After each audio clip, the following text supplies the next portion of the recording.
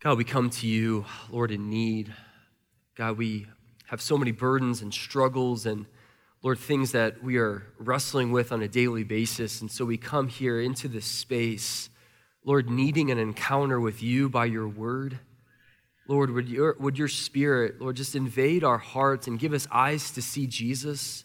God, we don't just want to see Jesus, we want to really see Jesus so that we might be changed. So God, we cannot do that on our own. We need your help. So use your word, we pray in Christ's name. Amen. Well, Johnny liked his alcohol. Johnny really liked his alcohol. In fact, every Saturday night you could find Johnny drinking and drinking and drinking until he couldn't see straight. And yet Johnny was a born-again Christian.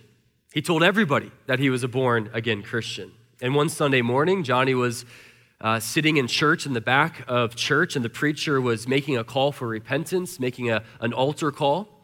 And here comes Johnny running down the aisle, tears going down his face, and he's yelling, "Fill me, Jesus, fill me up, Jesus."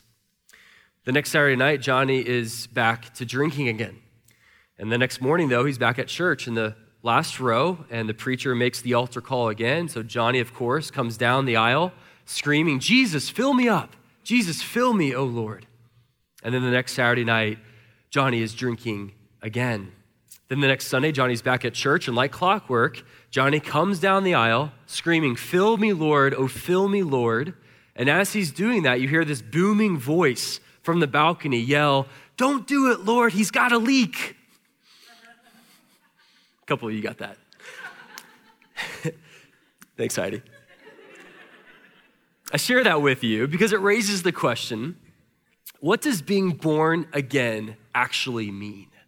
What is being born again all about? What is the type of impact on our lives that being a born again Christian should have? Is it about coming down an aisle after we sing all 800 verses of Just As I Am? Is being born again about repeating a prayer or having some type of emotional experience? Is born again just a title or some type of label for real Christians? I'm not just a normal Christian, I'm a born again Christian. I remember a few years ago, an issue in Forbes magazine featured article was entitled "Born Again Companies," and it was describing businesses that were experiencing new prosperity. In the LA Times a few years ago, there was a printed article titled "The Steeler Who Was Born Again." It was about a player who made a great comeback. See, I think there's confusion, not only outside the church, but I think even inside the church about what it means to be born again. I think one of the greatest of all biblical terms has honestly just been hijacked. I think it's been emptied of its meaning. It's been dragged through the mire so that today being born again can mean just about anything or nothing at all. And that's why I think this passage, this familiar passage, is so important. That we're going to look at this conversation that Jesus had with Nicodemus, and we're going to see some non-negotiables about what it means to be born again, but we're also going to get to know Nicodemus. And so just to begin, I want us to see, number one, the profile of Nicodemus, and then secondly, we'll see the problem with Nicodemus, and then thirdly, the remedy to Nicodemus's problem. So number one, let's get to know Nicodemus here. Now, before we get into chapter 3, what bridges our passage with Nicodemus and the temple cleansing is chapter 2, verses 23 through 25. It's a very interesting couple of verses there that John provides for us, telling us and almost giving us kind of a warning about the kind of man that Nicodemus was.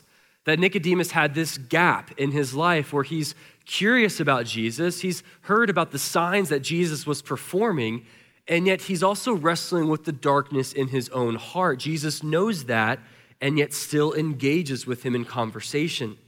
Now, a couple of things to know about Nicodemus. Number one, Nicodemus was religiously earnest. He was religiously earnest. Verse 1 tells us that he was a Pharisee.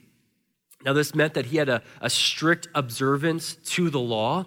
In fact, just by way of an example here, on the Sabbath, what Pharisees would actually do is that they wouldn't carry food that weighed more than a dried fig.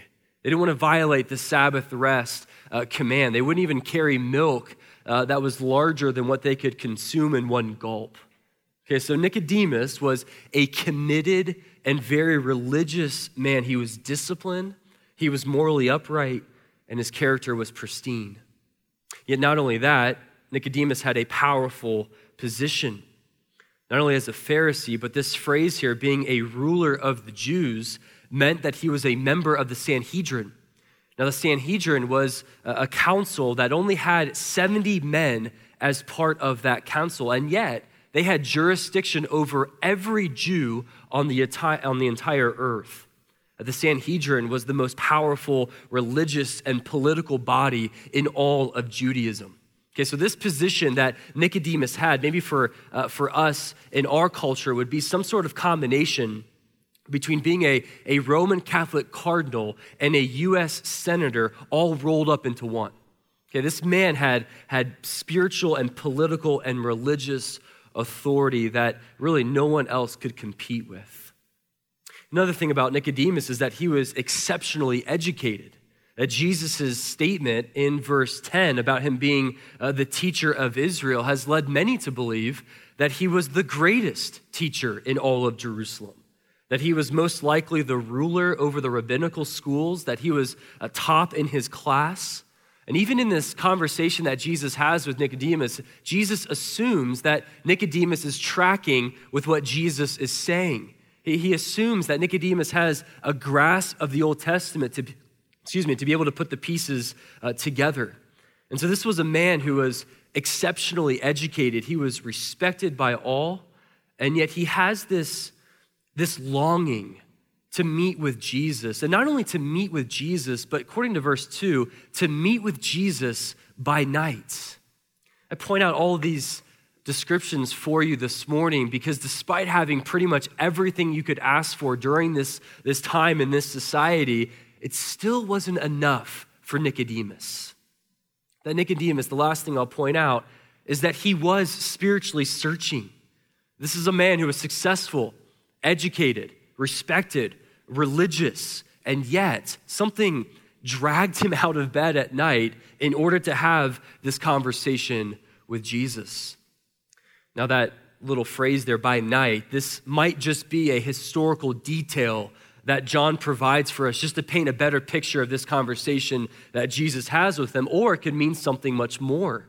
That this could actually be a description, maybe a metaphor for Nicodemus' spiritual condition during this time.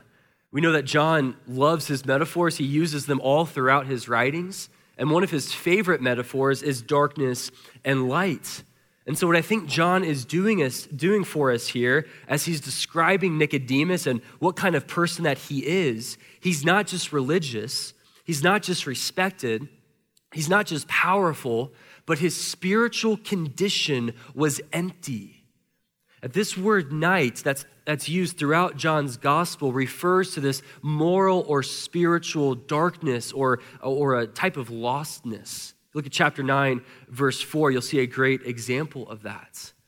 That Nicodemus was clean on the outside and yet hollow on the inside. That he comes to Jesus during the physical darkness of night, and yet that doesn't compare to the type of darkness that he was wrestling with within his own heart. He was lost. He was searching for answers, and he comes to Jesus by night. I wonder this morning if you've ever been there before in your own personal life. Maybe you've gone through a season where maybe on the outside you were successful, on the outside you were respected, you were religious, you had it all together, yet inwardly you were wrestling with what is the purpose of life? Why am I here? What is life really all about? Several years ago in the New York Times, there was an article featuring Madonna. This was several years ago, but Madonna was talking about reinventing herself. And she talked about getting married and having children and this quest that she went on searching for a deity. She was searching for God, and she immersed herself in Kabbalah, which was it's a kind of mixture of Judaism and mysticism. But she admits that she was searching for something. In fact, Larry King asked her the question, why in the world are you doing this? And Madonna said this. She said, I was looking for something. that I had begun practicing yoga and was looking for the answers to life. Why am I here? What am I doing here? What is my purpose? How do I fit into the big picture? She says, I know there's more to life than making lots of money and being successful and even getting married and having a family, but I haven't found what life is all about. Look, she's not alone. Perhaps you're here today asking those same kinds of questions. Maybe you're here at church on a Sunday wrestling with those kinds of issues. Maybe you're here and you're a successful business person. Maybe you have everything, all kinds of possessions and financial security, and yet you're here on a Sunday morning, but you haven't settled the question of what is the true purpose in life. Maybe you're here wondering, I'm a mom, I've got a beautiful family, beautiful kids, and yet I haven't settled the question, why am I on this earth? Maybe you're a student, go to class every day, you're surrounded by friends, and yet what keeps you up at night is the haunting question of what is life all about? I want to encourage you this morning, if you're asking those questions, you and Madonna are not alone. And I think Nicodemus was asking those kinds of questions. He was wrestling with those kinds of issues that dragged him out of bed at night to pursue a son of a carpenter. That Nicodemus, there was something within him that wasn't settled. There was something in his spirit that he couldn't quite piece it all together. That perhaps moments leading up to this conversation, maybe Nicodemus came to the realization that for his entire life, he worked at climbing the religious and political ladder, got to the top only to find out that this ladder was leaning up against the wrong wall. That he was clearly searching for something. And he has a commendable response to this search. He goes and he finds Jesus. Well, this leads us to the problem that Nicodemus has that Jesus will point out for us. See, he's searching for something because he has a spiritual problem within his own heart. I believe, though, that as Nicodemus comes to Jesus, he really actually has sincere motives. I think we can believe that. He's not like the other religious leaders during this time who are trying to trap Jesus. We know Nicodemus in chapter 7 of John that he actually speaks up for Jesus. He openly admonishes his fellow council members to fairness. Even in chapter 19, Nicodemus and Joseph, who was another undercover disciple, were responsible for burying Jesus' body, which was only reserved for the disciples of a rabbi. And so eventually, Nicodemus comes around to maybe believing in Jesus, and yet he's not there right now. He approaches Jesus by night to keep maybe his visit a secret and says to him in verse 2, "Rabbi, we know that you are a teacher come from God, for no one can do these signs that you do unless God is with him." Now, this is one of only 4 lines that Nicodemus says during this entire conversation. In fact, this is the only statement that he makes. The other 3 are all questions. And yet we can learn a lot about Nicodemus. He says in verse 2, Nicodemus claims to see something about Jesus. If you notice that, he says, we know that you're a teacher from God. We see the signs that you perform. We see the authority that you have. But then Jesus responds in verse 3 very clearly and very directly, says to Nicodemus, essentially, you might see that I'm a good teacher, but you aren't seeing deep enough. You aren't seeing clear enough. You might see that I'm a good teacher, but you aren't recognizing my true identity as the Messiah, as the promised King, because you're not born again. He says you cannot see the kingdom of God. Nicodemus has a sight problem. The spiritual diagnosis that Jesus gives to him is that he's spiritually blind because he has not been born again. Now, I want you to feel this scene for a moment. This would have been startling for Nicodemus to hear from a man who was not trained in theology, did not go to rabbinical school, the son of a carpenter, and yet Jesus stares at the most powerful religious leader in all of Israel and says, you do not see the kingdom of God. Nicodemus probably has never received this kind of pushback ever, in particular with a religious topic. And in particular, this idea of not seeing the kingdom of God would have been so foreign for a Pharisee. See, Pharisees believed that all Jews would see and enter into the kingdom of God on the last day through the resurrection. In fact, if you were a Jew, you were born inheriting the kingdom of God. You know, Jesus is not using the kingdom of God, talking about only a future reality, but Jesus is also talking about the kingdom of God of an inward reality that takes place within someone's soul. It takes place when you are spiritually regenerated by the Spirit of God and your sins are forgiven and you're following the King of that kingdom. That's something that can happen in the present. And yet the gravity of this moment, the directness of Jesus, he's basically saying, look, Nicodemus, I know that you can quote all kinds of verses from the Old Testament about the kingdom of God. I know you can write a dissertation about the kingdom of God, but you are not seeing clear enough. He doesn't even answer the remark in verse 2. He just goes right to the heart. We can see in verse 4 that Nicodemus truly is not seeing clearly enough. Nicodemus is confused, I think, on two levels. I think number one, he gets stuck on the physical rebirth. In verse 4, he says, how can a man be born when he is old? And that he's not only stuck on the physical rebirth, but I also think that he's stuck on the religious rebirth. See, a Jew at this time believed that you could be reborn, you could be born again in 6 different ways. Now, the first 2, Nicodemus doesn't qualify, but the other 4, he nailed. The first 2, the Jews believed you could be born again if you were a Gentile and you converted to Judaism, you're born again. Secondly, if you were crowned as king, you were born again. So those 2 don't apply to Nicodemus, but the other 4 truly did. They believed that as a Jewish boy at the age of 13, you are now eligible to obey the commandments of God so you could be born again. That's a check for Nicodemus. Another way you could be born again is by becoming married. That at the ceremony, you were born again. Another check for Nicodemus. Another way is that when you were ordained as a rabbi or a Pharisee, you were born again. Another check for Nicodemus. And then lastly, the 6th way is that when you were the ruler of a rabbinical school, which many believe that Nicodemus was during this time as the teacher of Israel. Another check for Nicodemus. So Nicodemus is not unfamiliar with this terminology of being born again. He's just on a different level than where Jesus is. He's stuck on the physical. He's stuck on the religious definition of born again for the Jews. And so this question in verse 4 is Nicodemus essentially saying to Jesus, hey, I think I've used up all of my options here.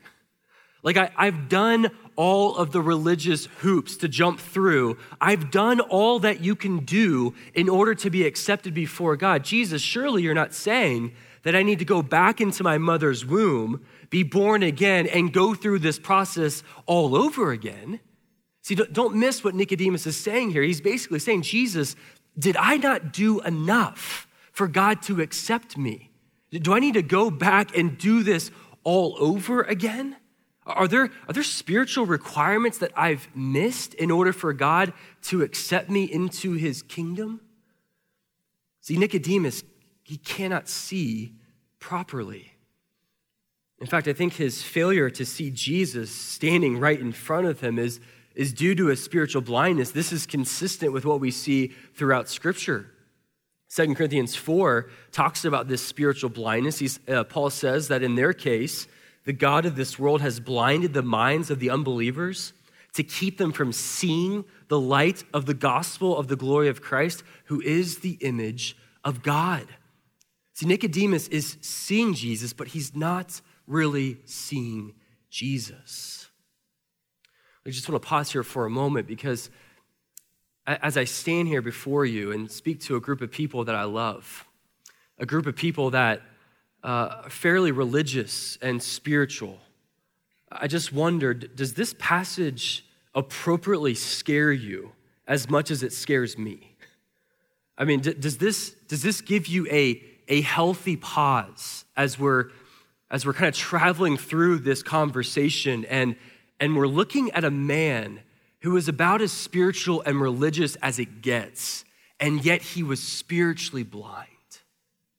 And this hit me right between the eyes as I was studying this week, because it's possible, in fact, it's very possible to be on the outside pristine, doing everything that you need to do religiously, and yet inwardly there is a darkness and a blindness and a lostness that can keep you from truly seeing who Jesus actually is.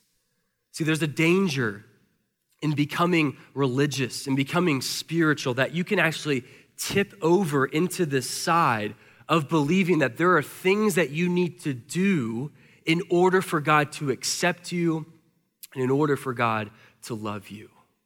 See, I think this is the problem that Nicodemus was having all throughout his life. He was trying to climb this moral ladder because he believed that if he could do enough, if he could accomplish enough things spiritually, then God would accept him. He found himself in this checklist mentality. He thought there were spiritual requirements in order to be born again. It was something that he could earn before God. Like I truly believe that in coming to faith in Christ, there are usually two different barriers. That one, some people believe that they're too far gone, they're too bad, they're too sinful, that surely they're outside of God's grace. Or secondly, they believe that they're too good. They believe they're too moral, they're too spiritual, that they don't need God's grace, so they don't come to faith in Jesus. Like I think Nicodemus is representing that one side where he thought he was too religious, he thought he was too spiritual to need God's grace. And yet I believe in this moment, he's coming to grips with the fact that his spiritual resume is not enough. That Jesus is standing before him and he is trying to explain to Nicodemus, this being born again is not something that you can earn. This is not something that you do on your own. This is a work of the Spirit of God within you. And look, that is a marvelous moment to have when you come to the reality that you can't do enough for God to accept you. You need something or someone else. But that leads us to the remedy that Jesus points out for us and to Nicodemus. See, Nicodemus' problem, this spiritual blindness, this is a problem that all of us have before coming to faith in Jesus. And yet Jesus explains for us what the rebirth is all about, these non-negotiables of being born again. Look with me at verse 5 for a moment. Jesus answered, unless one is born of water and the Spirit, he cannot enter the kingdom of God. That which is born of the flesh is flesh, and that which is born of the Spirit is spirit. Now, it's interesting because Jesus uses that verse 5 there to clarify what he has already said. Like he notices that Nicodemus is not tracking with him, that they're disconnected. And so he talks about this being born of water and spirit in order to clear the fog. And yet, if you're like me, wondering, what does this even mean? How can this make sense? Well, there's a clue, specifically in verse 10, that sheds light on what Jesus is talking about. Jesus says in verse 10, he says, aren't you the teacher of Israel, and yet you don't understand these things? See, that's a clue for us. See, that tells us that Nicodemus, being the teacher of Israel, meant that he had a type of Old Testament understanding where he was to follow what Jesus was talking about. And so in verse 5, when Jesus talks about the water and the Spirit, Jesus is assuming that Nicodemus is tracking with him. And the reason for that is because the water and the Spirit and the rebirth, the regeneration, actually shows up in the Old Testament. Now, where does water, Spirit, and regeneration show up in the Old Testament? Well, there are a couple different places. One in particular is Ezekiel chapter 36.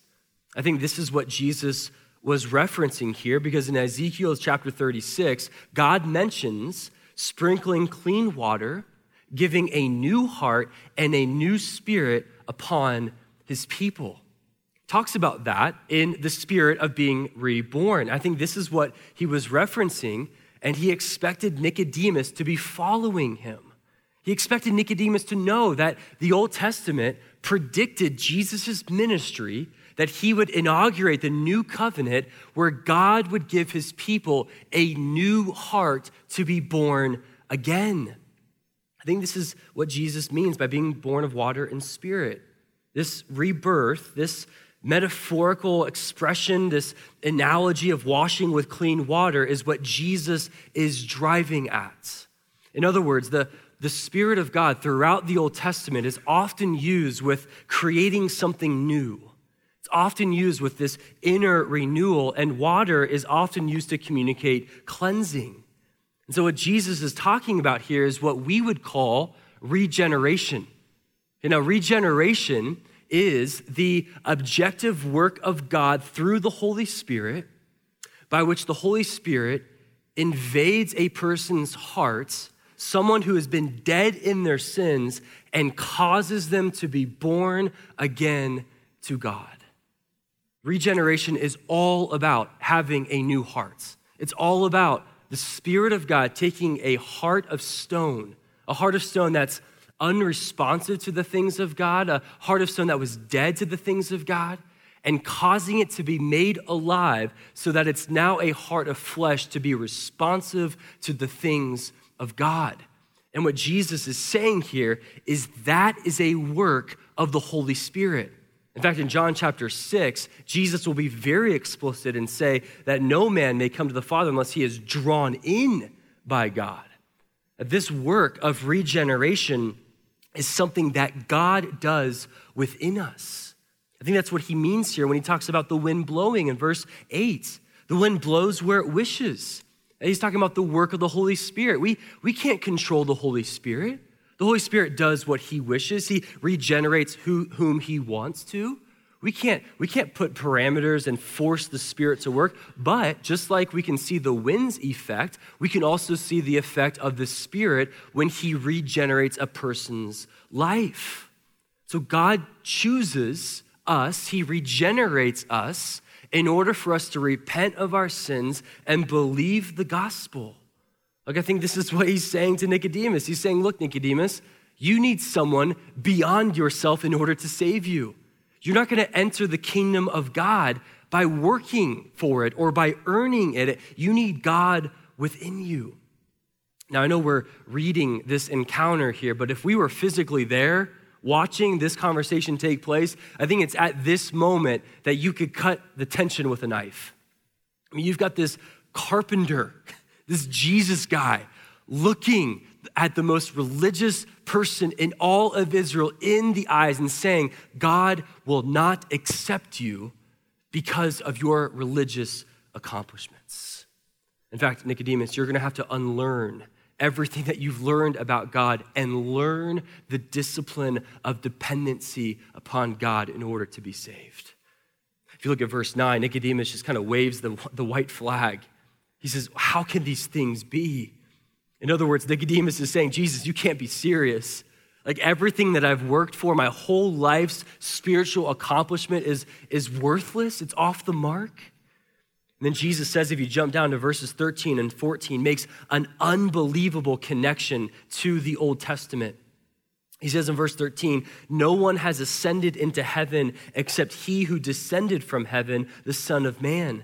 And as Moses lifted up the serpent in the wilderness, so must the Son of Man be lifted up, that whoever believes in him may have eternal life.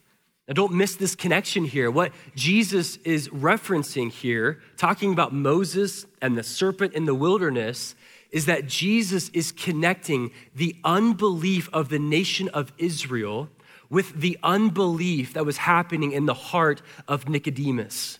See, what Jesus is talking about here took place in Numbers 21. And if you're unfamiliar with what happened in that passage, that was the moment in which the people of God, where they were kind of going through the wilderness after being freed from Egypt and from Pharaoh, the people of God actually start complaining.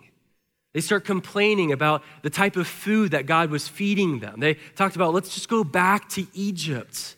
See, the people of God were expressing unbelief. They weren't trusting in the goodness of God. And so what God does is he actually sends some snakes. And these snakes start to bite some of the people of God, and some of them actually die. And the people of God, they start crying out for mercy. And so what God does is he tells Moses, he says, look, I need to teach my people what it means to believe and trust in me. So this is what I want you to do. I want you to take a serpent, and I want you to put it on a pole, and I want you to lift that pole up. And anybody who looks at that serpent and believes the promise that is attached to that symbol will not die, but will surely live. Okay, so Jesus assumes that Nicodemus knows about that passage in Numbers 21, uses that and says in the same way, the Son of Man, talking about himself, will be lifted up not on a pole, but will be lifted up on a cross. And he will die in the place of sinners so that whoever believes in me will not die, but will have eternal life. This is a skillful way that Jesus gets to the heart of Nicodemus, trying to stress the necessity of personal belief in Jesus in order to be reborn. Totally avoids that he has to jump through religious hoops in order to be born again. Doesn't tell him you need to go to the synagogue and obey the law. He says you need to believe in me. Now, in studying this passage, you get to verse 15, and many believe that the conversation ends there, and then John provides dialogue for the rest of John chapter 3. And looking at this, it's frustrating. Honestly, like studying this, you get to verse 15, and you expect the very next verse to say that Nicodemus believes in Jesus and becomes a disciple. And yet it doesn't say that. And you're like, no, it needs to say that. Like, this is a perfect way to get to belief in Jesus. This was amazing, and yet John doesn't include that. Now, from other occurrences throughout John that we know about Nicodemus, maybe he believed in Jesus, but we don't know at this point in John's gospel, and I think that's intentional. See, remember, John is writing this gospel in order for us to see Jesus, behold his glory, and believe in him. And so I think what John wants the reader, wants us to do, is to think to ourselves, man, well, what did Nicodemus do here? I wonder if Nicodemus believed. Well, we're not told here. And then we think a little bit longer and we think, I wonder what I would have done if I were Nicodemus in this instant. I wonder if I would have believed in Jesus. See, I think that's what John wants us to conclude. I think that's the driving force of this narrative of placing ourselves in the shoes of Nicodemus and thinking, if I had this conversation with Jesus, would I believe in him? And do I believe in him today? Well, we don't know what happened to Nicodemus. And you have to wonder what that conversation was like between Nicodemus and his wife as he got home that night. You have to wonder as he, kind of comes into the house, comes into the living room, his wife is there, and his wife says, wow, Nicodemus, you were out late tonight. Were you studying again? Nicodemus says, no, it wasn't studying.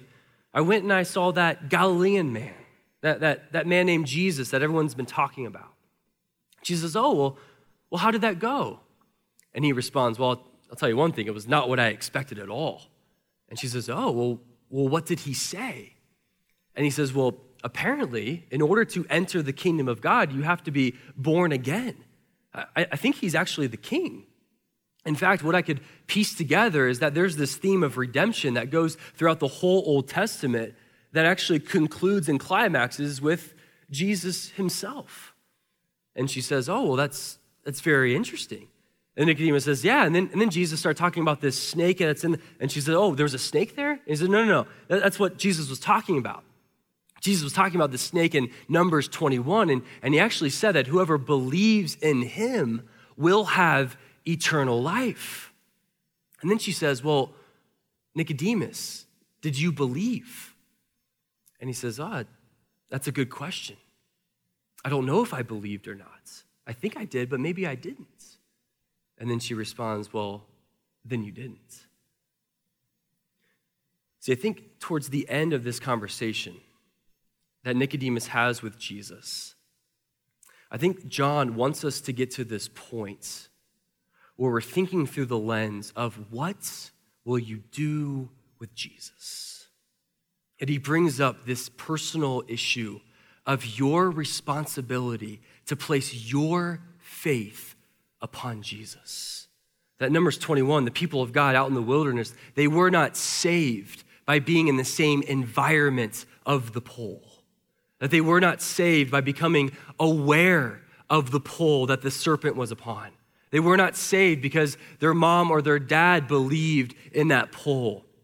No, they were saved because they put all of their hope, all of their significance, all of their belief and their trust in the promise that that symbol represented. That's how they were saved. And Jesus is saying the same thing. He's saying, when you place your faith and your belief upon Jesus, everything that you're hoping for, that is when you are saved. Look, I think this was a hard conversation for Nicodemus because Nicodemus has the same problem that you and I have. That our problem is that deep down, and we would never say this out loud, but deep down, there's a part of us that would really like to contribute to our salvation. Like, can I just play a small role in earning my salvation? Like, it's kind of like what we do when someone takes us out to dinner and they pay for the meal. Like, I'm gonna pay for the meal. What do we typically say? We say, oh, well, I'll take care of the tip, right? Like we want some role to play when free things are given to us. And I think the same is true with salvation, that we know that Jesus paid it all. That Jesus on the cross says, it is finished. And yet there's a part of us that really wants God to look down upon us, that God loves us because we're so moral, because we do the right thing, because we're committed to church, because we read the Bible, that God puts his joy upon us because I am such a nice guy. So I think deep down, we still wrestle with exactly what Nicodemus was wrestling with here, is that there is some role that I can play in this salvation. And Jesus is saying, no. It's all about belief, complete belief in the Son of Man who has lifted up and died on the cross for the sins of the world. Like, that's what we're confronted with here. Look, it doesn't matter if you're here today and you're not a Christian, or if you're here today and you are a believer. Look, we need that reminder. Because we dip into this sense of God will show favor upon me. God will love me more based on my performance with him. And that Colossians 3 says that you are hidden in Christ. You are seated in the heavenlies at the right hand of the Father, that God looks at you, he sees Jesus, and he delights upon you, not because of your performance, but because of Jesus' great performance that he did on your behalf. And nothing will ever change that. And we've got this Nicodemus voice in the back of our minds thinking, man, I got to play some role in earning God's favor and earning God's love.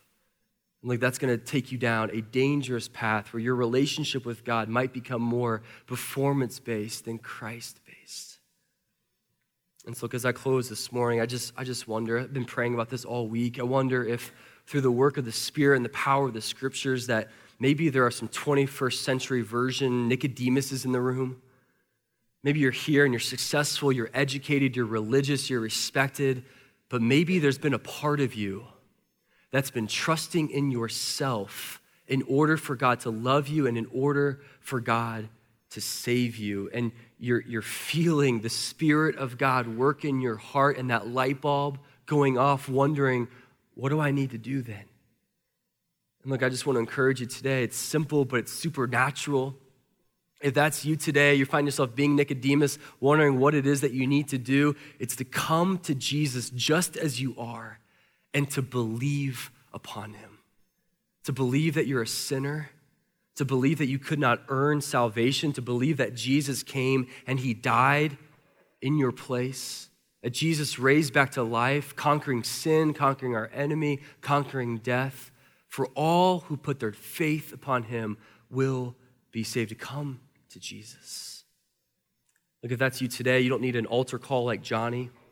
You just need to turn to Jesus and put your faith upon him. If you need help with that, turn to the person next to you after the service and say, hey, I want to put my faith in Jesus. Show me how. Or I'll be down here in the front. Would love to talk to you about what it means to trust in Jesus. Don't walk out of here living a life centered upon your own performance, but rest upon Jesus' finished work. Let's pray together. God, we thank you that Jesus is enough. God, we thank you that there is nothing that we can do to add to the salvation that Jesus purchased on our behalf. That as the scriptures say, that we believe in our heart, that we confess with our mouth that Jesus is Lord, we will be saved. God, I pray that you would protect us from living in a performance-based relationship with you. God, we want our motives to be right. We want to obey you because we've been accepted in Jesus. We don't want to obey you in order to be accepted before you.